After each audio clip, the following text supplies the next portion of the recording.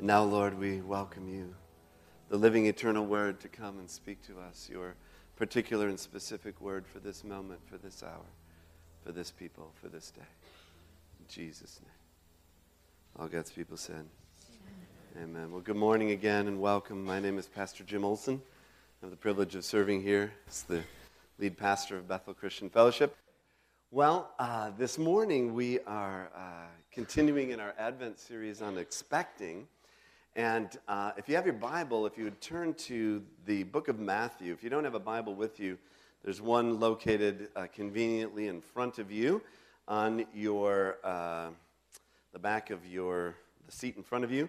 And if you'd pull that out and come to the very first book in the New Testament. So about 2/3 of the way through the Bible, you'll find the Gospels, Matthew, Mark, Luke, and John. And we have begun a brand new series that is going to take us over the next, I don't know how long. As I mentioned, 25 years ago, when I came here to Bethel Christian Fellowship to pastor, the first book of the Bible that I preached was the Gospel of John. About 10 years later, I preached through the Gospel of Luke. About 5 years after that, about 5 years ago, I preached through the Gospel of Mark. And now we are going to be walking our way through the Gospel of Matthew. And I just want to remind you of a couple things that I shared last week. I would encourage you to go to the website, pick up the podcast there, or the MP3 file, whatever it's called, I don't know. Or you can get a CD in the back and PowerPoint of last week's message. But let me just remind you of a couple of things that are important as we begin this journey together through the book of Matthew. First of all, we need to understand the reality of the gospel. The gospel is not simply about giving some information. It isn't simply sort of a biography of Jesus. In fact, the gospel is a message. And it's a message that carries the very living presence and power of Jesus Christ. So when we come to, as it says in Isaiah, the Lord dwells in a high and lofty place, but is also with those who are humble and contrite of heart and who tremble at his word.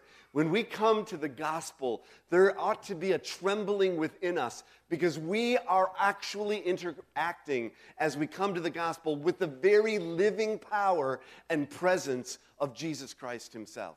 So these are not just simply history books. This is not simply biographies. This isn't just some collected sayings. This is a message to our lives and to our world today, as we saw last week and as we'll continue to see in the weeks and months and however long it takes us to get through.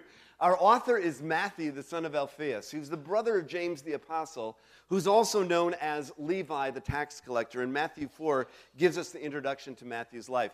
Now, we don't know a lot about Matthew, but the couple of things that are of interest here. One is, as a tax collector, he was part of and really a betrayer of his people and a sympathizer, not even just a sympathizer, he was a collaborator with the hated Roman Empire, collecting taxes from his people. But his brother James, who was also an apostle, they had the same father, but they went in very different directions because James, it's likely that James was part of the Zealot party, which were ultra-nationalists. And so you had to believe that family gatherings were interesting when Matthew and James got together in the same room.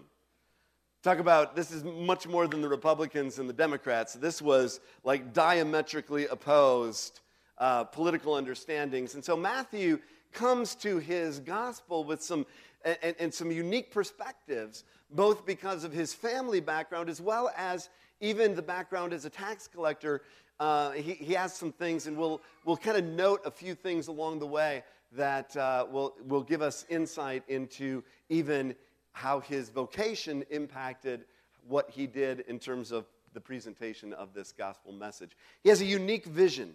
Matthew is vision, each of the different gospels has sort of a different facet. Sometimes people say, well, you know, the Bible is full of inaccuracies and errors because, you know, you go to the four Gospels and they don't all agree with one another on every little piece of detail and all of that.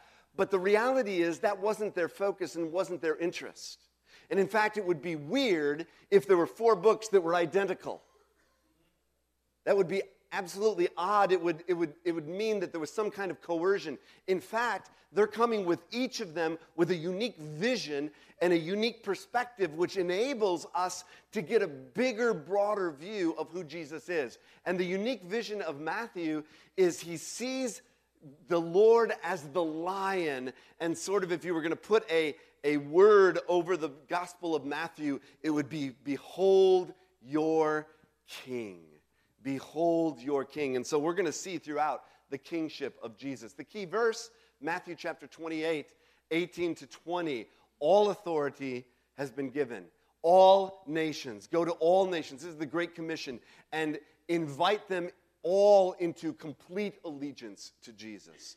And so the very end of the book, Matthew 28, 18 to 20, gives us sort of the key verse for this entire gospel. Now, last week, we began by looking at the genealogy of Jesus. And I heard from some of my friends, including one who lives in my home, that they were expecting that to be particularly boring, reading through the genealogies. Okay? But in fact, we discovered that there was some incredible truths that were there. First of all, Jesus was born from the right line, a record of the genealogy of Jesus, Christ, the son of David, the son of Abraham. So right at the beginning, we see that Jesus is coming out of a particular lineage. He's coming out of the lineage of the King David. He's coming out of the lineage of the father of the people of Israel. He is a son of David. He's a son of Abraham. We also saw that Jesus came at the right time. Matthew 1:17, that should be 1:17. Thus there were 14 generations in all, from Abraham to David, 14 from David to the exile to Babylon, and 14 from the exile to Christ. Matthew, here's that little bit of that tax collector thing. He's used to keeping accounts, and here he's got the 14, 14, and 14. Well, what's that about? Well, we discovered that 14 is the number of David. It was the symbol, in Hebrew numerology, the number of David's name was 14. We also saw that 3 14s is actually 6 sevens, and 7 is the number of completion. And there are 6 of them, and then there is Jesus who comes to complete the 7 of the seventh, the completion of the completion, at just the right time. Jesus came, as it says in Galatians 4:4, but when the set time had fully come, when the kairos moment had arrived. There's chronological time, there is months, days, years, hours, minutes, seconds, and then there's kairos time when God interrupts. And he interrupted chronological time at just the right moment. He sent his son, born of a woman, born under law. And we saw that Jesus came from the right design. And this is actually Matthew chapter 1, verses 2 to 16. Matthew 1, 2 to 16. Jesus came. And as we saw last week, his genealogy, startlingly, subversively, as it were, includes women, Gentiles, and outcasts. So what's the point of that? Well, as we saw last week, it means that God has redeemed and is interested in all people. And so, here in this house of prayer for all nations, we recognize that every life matters. Whatever the color of our skin, whatever our age, from the womb until death, whatever our educational background, whatever language we speak, our gender, whatever it is, in all of the beautiful diversity of people, even sitting in this room, every one of your lives has significance to God. So Jesus didn't just get born from a lineage of perfect people. He got born out of a lineage of people like you and me, real human beings, who sometimes had pretty sketchy lives. So this morning, I've entitled our message as we continue now, conceiving Christ the King. So if you have your Bible, come with me to Matthew chapter 1, and I'm going to read for us verses 18 to 25. This is how the birth of Jesus Christ came about. His mother Mary was pledged to be married to Joseph, but before they came together, she was found to be with child through the Holy Spirit. Because Joseph, her husband, was a righteous man and did not want to expose her to public disgrace, he had in mind to divorce her quietly. But after he had considered this, an angel of the Lord appeared to him in a dream and said, Joseph, son of David, do not be afraid to take Mary home as your wife, because what is conceived in her is from the Holy Spirit. And she will give birth to a son, and you are to give him the name Jesus, because he will save his people from their sins. All of this took place to fulfill what the Lord had said through the prophet. The virgin will be with child and will give birth to a son, and they will call him Emmanuel, which means God with us. And when Joseph woke up, he did what the angel of the Lord had commanded him and took Mary home as his wife, but he had no union with her, and she gave birth to a son, and he gave him the name Jesus. Now, oftentimes when we come to the account of Jesus' birth, most of the time, probably the majority of the time, our focus, often at least on the human dimension, is on Mary. But it's interesting, of course, Mary's story is told in depth by Luke. But when we get here into Matthew, it's very interesting that the focus, and as it will be in chapter 2, which we're going to unfold next week, we're going to be looking at chapter 2. Chapter 1 is all about Jesus coming from, as it were, it's all about his lineage, his human lineage. In chapter 2, it's all about his geographics. We're going to be looking at a lot of stuff related to where Jesus came from and how he got to where he was and how that fulfills the Old Testament prophecy, which is what Matthew is very concerned about. But it's very interesting that his focus is almost exclusively very tight on Joseph. Sometimes Joseph is known as the forgotten member of the Holy Family because we don't really hear a lot about him, and there isn't much about him in other places in Scripture, but we do discover some important things here that I want us to just very quickly unpack. First of all, as it says in Matthew 1:16, this is very interesting, and Jacob, so go back here, the father of Joseph, the husband of Mary, and Mary was the mother of Jesus, who is called the Messiah. What do you notice in that verse? Anybody? Extra sermon points available. Tell me what you notice about the way Matthew unpacks that. What was that? Say it louder. Joseph is not the father of Jesus. Isn't that interesting? He's the husband of Mary, and Mary was the mother of Jesus, who is called the Messiah. Let's come down here, though, a little bit, and we're going to get into that just a bit more in a moment. Well, first of all, notice his lineage, because, of course, Jesus, but Matthew still makes it very clear that his lineage is also from David and from Abraham. So he's walking through he's in that same lineage as Jesus because, of course, though he's not the father of Jesus, we're going to see that he, on a human level, becomes the father of Jesus. His situation is that he is the husband of Mary. Now we have these words here, and he was pledged to be married, and many of you know that the sort of the cultural background here is that once you were often engaged as a child, actually, because, parents would not leave it to the chances of the hearts of young people to make a wise decision about marriage. And so they would, from a very early age, even before a child had hit puberty, they would arrange and have an engagement between a young boy and a young girl. When they got to the place where they were becoming a marital age, then they would go through what was called a betrothal.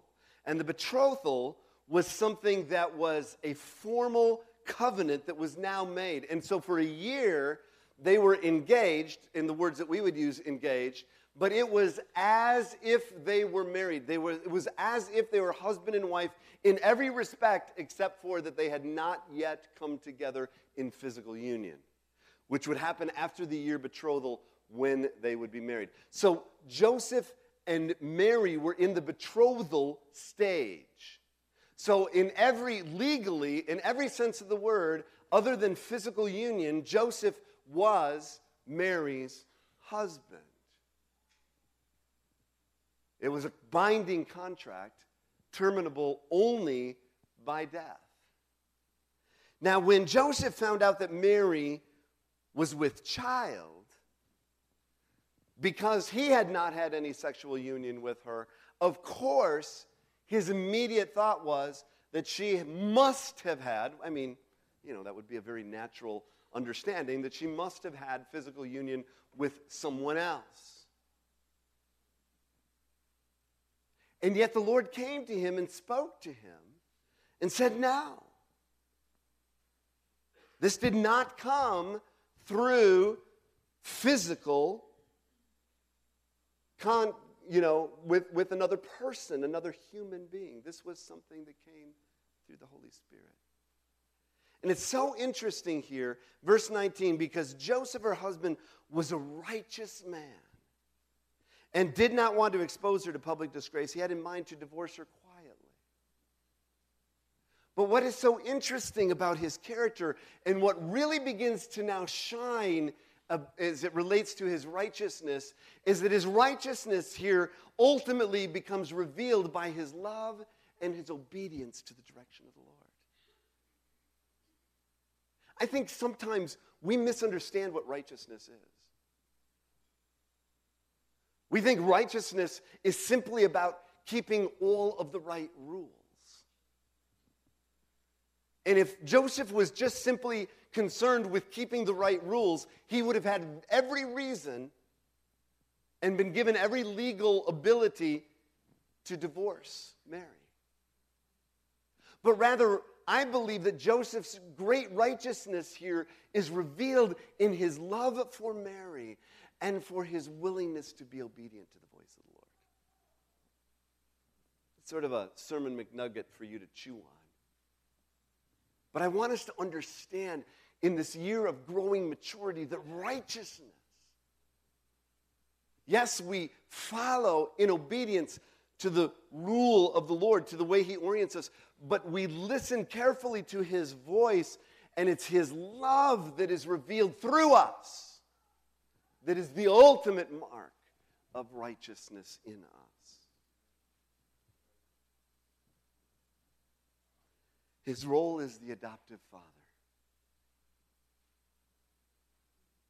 That's the role that Joseph has. He is the adoptive father of Jesus. I love what it says here. He says, the angel says, Joseph, son of David, do not be afraid to take Mary home and all of that. And when Joseph, look at verse 24. When Joseph woke up, he did what the angel of the Lord had commanded him, and he took Mary home as his wife. That's a weak translation there. The word is he welcomed her home as his wife. He didn't simply tolerate her. He opened his arms and he embraced and he welcomed her. And he named her son Jesus. And in the naming, in the welcoming of Mary, and in the naming of Jesus, he officially is established as the earthly, human, adoptive father of Jesus. What a beautiful picture. Don't you just love Joseph? We hear a lot about Mary, and she's beautiful and wonderful, but don't you just love Joseph? He was a good man. And of course, God knew that when he chose him to be the adoptive human father of his son. Now, the other person that's really front and center in this passage is who? Who's the other person front and center in this passage? It's pretty obvious. Well, Jesus, but God. Sorry, it was too easy. It was a gimme. Everybody's trying to think, wait a minute, wait, what? Who? Let me read the passage real quick. God. God's the other main character in the drama here. So you've got Joseph and you've got God. God the Father. In fact, this is a very Trinitarian passage. Implicit in here, you see the work of the Holy Spirit. Of course, you've got Jesus and you've got God the Father all at work.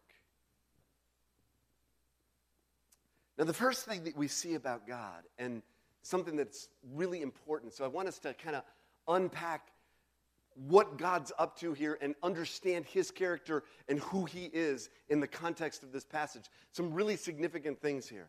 First of all, God is generating. God is always generative. Does anybody know what generating or generative means? What am I talking about there? What's that? Somebody say it loud.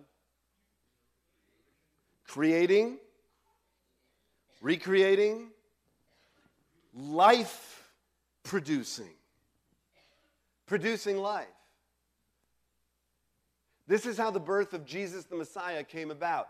His mother Mary was pledged to be married to Joseph, but before they came together, she was found to be pregnant through, everybody say through. Say through the Holy Spirit. That's the generating work of God. Now, people struggle down through the ages with, well, virgin birth. Really? Well, the reality is this is fully in line with the very character of who God is, who is always creating and recreating life. All the way back to the book of beginnings. And remember, Matthew, even the words that he used here bring us back to Genesis. And Genesis 1:2, the earth was formless and empty. Darkness was over the surface of the deep, and the Spirit of God was hovering over the waters, preparing to create. In the famous passage in Ezekiel chapter 37 with the dry bones, at the end of that, when Ezekiel's seeing this picture of dry bones and the people of Israel coming together, he has the word of the Lord speaks to him and says, I'm going to put my Spirit in you and you will live. And I will settle you in your own land. Then you will know that I, the Lord, have spoken and I have done it, declares the Lord. I'm going to put my Spirit in you and you will live. This is the power of the Spirit of God, who is always creating and recreating, producing life. Even today, in your own life experience, there are places that are dead or feel as if they are dying. And the word of the Lord to your heart today is this: I am the God who comes to generate life in you, to bring you life and to recreate new life in you. Secondly, the Spirit of God is guiding. He generates and he guides. But after he had considered this, an angel of the Lord appeared to him in a dream and said, Joseph, son of David, do not be afraid to take Mary home as your wife, because what is conceived in her is from the Holy Spirit. Now here's the amazing thing, and you'll see this all the way through these first 2 chapters of Matthew. You see the Spirit of God guiding. He's guiding through history. He's guiding through dreams. He's guiding through angels. He's guiding through scriptures. Let me tell you this very clearly. The Spirit of God is very interested in guiding your life. Now, he doesn't always come with an angel or a dream, but sometimes he does. Particularly at critical moments in your life, he may speak to you in ways that are outside of your normal way of sort of living. Pay attention and wake up and listen. Aren't you glad Joseph did? He could have said, oh man, that pizza didn't sit well last night. But he didn't. He heard. He listened. And even through history, God will speak through the history of your life and the history of the life of his people. And he will speak to you through the scriptures in all kinds of ways. He is seeking to orient you in your life as he did with Joseph. As it says in John 16, when he, the Spirit of truth, comes, he will guide you into all the truth. Say all. All the truth.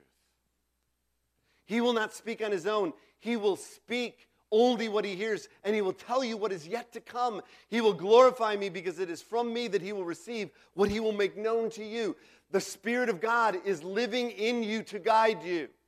People always say, well, if only I'd lived on earth when Jesus was on earth, then I'd know, and then it'd be really understandable, it'd be clear. Well, the only thing better than walking alongside of Jesus is to have Jesus walking inside of you.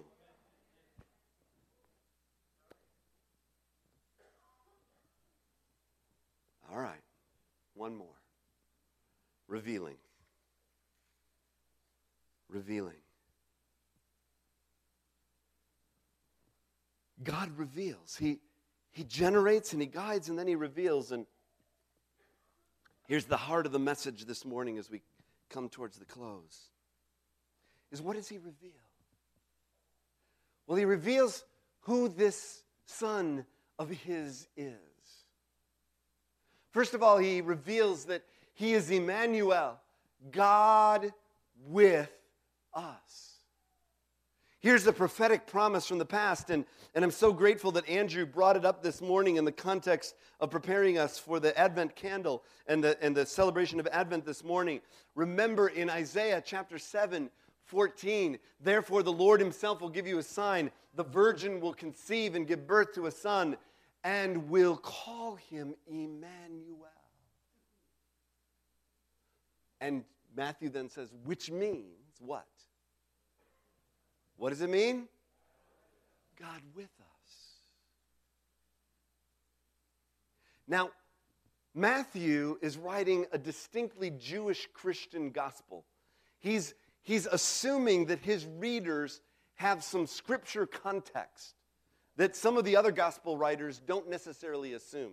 So he often draws on Old Testament scriptures to make his case.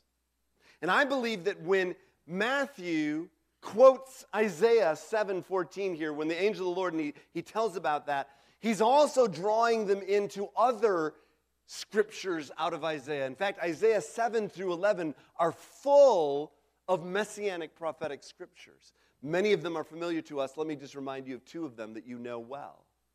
Isaiah 9:6 and 7, for to us a child is born, to us a son is given, and the government will be on his shoulders. Now, we're going to find out more here about who this God with us is. Who is this God with us? Is he a nice little cute little baby? I mean, everybody loves a cute little baby. But if Jesus was just a little baby, if God with us was just meant, well, we had this nice warm feeling, that would leave us with a little bit less than what we need, right? No, he is Wonderful Counselor, Mighty God, Everlasting Father, Prince of Peace. Of the greatness of his government and peace there will be no end. And he will reign on David's throne and over his kingdom, establishing and upholding it with justice and righteousness from that time on and forever. The zeal of the Lord Almighty will accomplish this. Everybody say amen. Amen. Aren't you glad?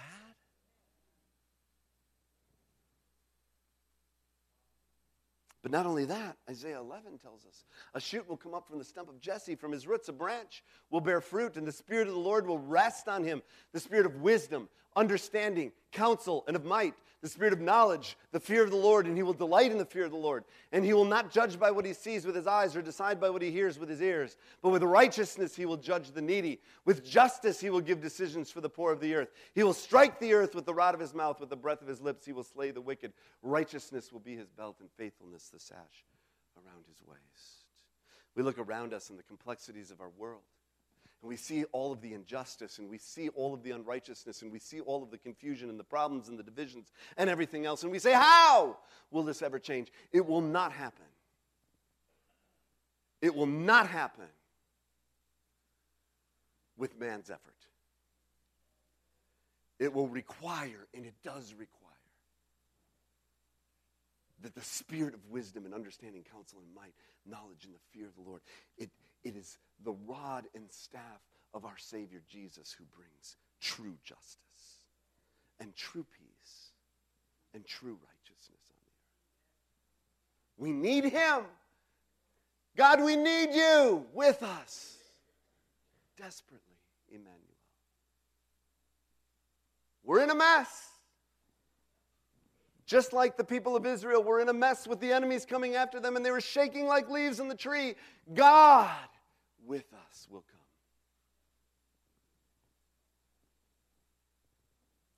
This is a prophetic promise not only for the past, it's a prophetic promise for now. I love this, Matthew 18:20. For wherever 2 or 3 gather in my name, there I am with them. We're here this morning, God is with us. Because we're gathered in his name. There's more than 2 or 3 of us here. We're gathered. He's with us. As it says at the end of the book in Matthew 28, in teaching them to obey everything I've commanded you, and surely I am with you. Say, I am with you. I am with you some of the time. Wait a minute, what does it say?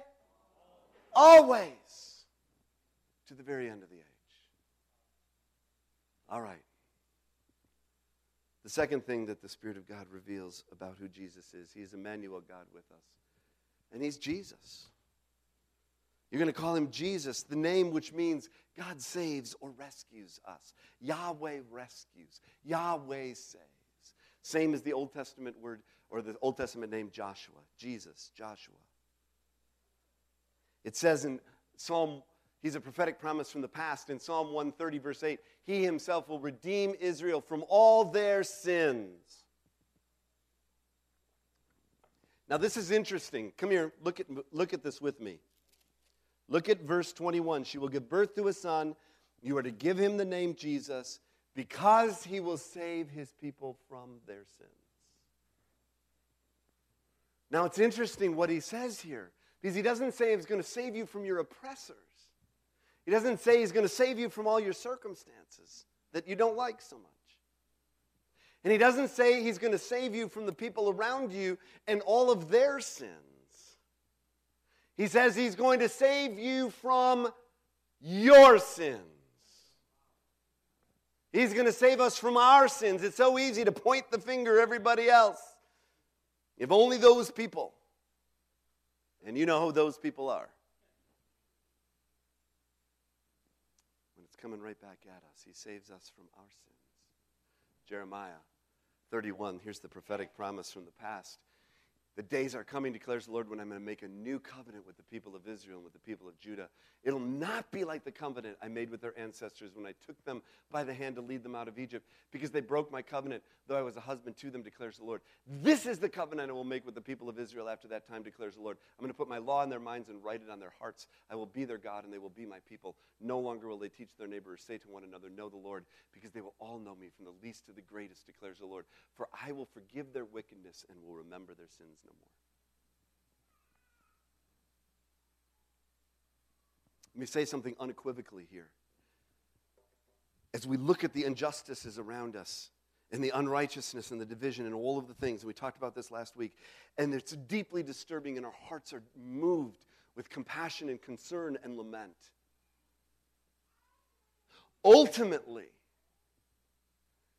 while we need laws, and while we need rule and regulation to help us and to guide us and to move as a society and as a culture in certain directions, ultimately, the only answer for the deep injustices in our world and the deep unrighteousness that we see all around us is for us to repent and to receive forgiveness for our sin. It's the change of heart that ultimately produces the cultural change that we so desperately need. I'm deeply, as we shared about this last week, deeply concerned about the racial inequities and injustice that are happening in our society, in the lives of people of all backgrounds getting cut short by violence and injustice and unrighteousness. That should concern us all, and our hearts should be filled with lament, and we need to listen carefully, and we need to declare boldly that Jesus has come to save and to rescue us from our sins. And before we point the finger there, we must allow the Lord to work in our own heart and bring salvation to our hearts and to begin to change our mindsets in our hearts and our attitudes. And then let that begin to ripple forth and become, even as God has called us here in this house as a house of prayer for all nations, to become a prophetic witness to this world, that it can be different. Anybody going to witness? Yes? It can be different. And Jesus does his work. This is a prophetic promise for the present as well. And hearing this, Jesus said, it's not the healthy who need a doctor, but the sick. But go and learn what this means. I desire mercy, not sacrifice, for I have not come to call the righteous, but sinners. I've come to call sinners. Any sinners in the room? Guess what? You've been called by Jesus. When they were eating, Jesus took bread, and when he had given thanks, he broke it and gave it to his disciples, saying, take and eat, this is my body. Then he took a cup, and when he had given thanks, he gave it to them, saying, drink from it, all of you. This is the blood, my blood of the covenant, which is poured out for many for the forgiveness of sins. Every time we come to the table, we're reminded of the incarnation. This is the incarnation. The incarnation is God enfleshed, God with us. And his body and his blood remind us that Jesus, Emmanuel, has come to set us free. Bono, lead singer of U2, and a poet musician, reflected on a Christmas Eve service, after a Christmas Eve service in Dublin. And he said these words in an interview with somebody. He said, the idea that God, if there is a force of love and logic in the universe, that it would seek to explain itself is amazing enough. That it would seek to explain itself by becoming a child born in poverty, in straw, a child. I thought, wow, just the poetry. I saw the genius of picking a particular point in time and deciding to turn on this. Love needs to find a form. Intimacy needs to be whispered. Love has to become an action or something concrete. It would have to happen. There must be an incarnation. Love must be made flesh. A safe, a kind of a nice Hallmark God would maybe think about sending a prophet or some scriptures or some nice thoughts or some things to a world to bring it towards redemption. But our God is not a Hallmark God. Our God is a relentlessly loving God who has come in flesh, in form, into the world to bring salvation. Jesus, Yahweh, saves, accomplishes his work by being Emmanuel, God with us. Say it again. Jesus, Yahweh saves, accomplishes his work by being Emmanuel, God with us. So this morning, whatever your situation,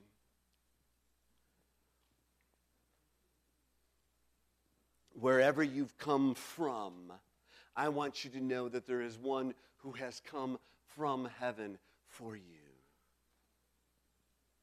to save us from ourselves, from our pride, from our insatiable desire to control, from our all of our stuff that rules our lives and rules the lives of those around us. Jesus, Yahweh saves, has come, and he has come and accomplished his work by being with us in the midst of our everyday walking around ordinary life. So if you'd stand with me, please, this morning. If you're physically able, just stand up to your feet.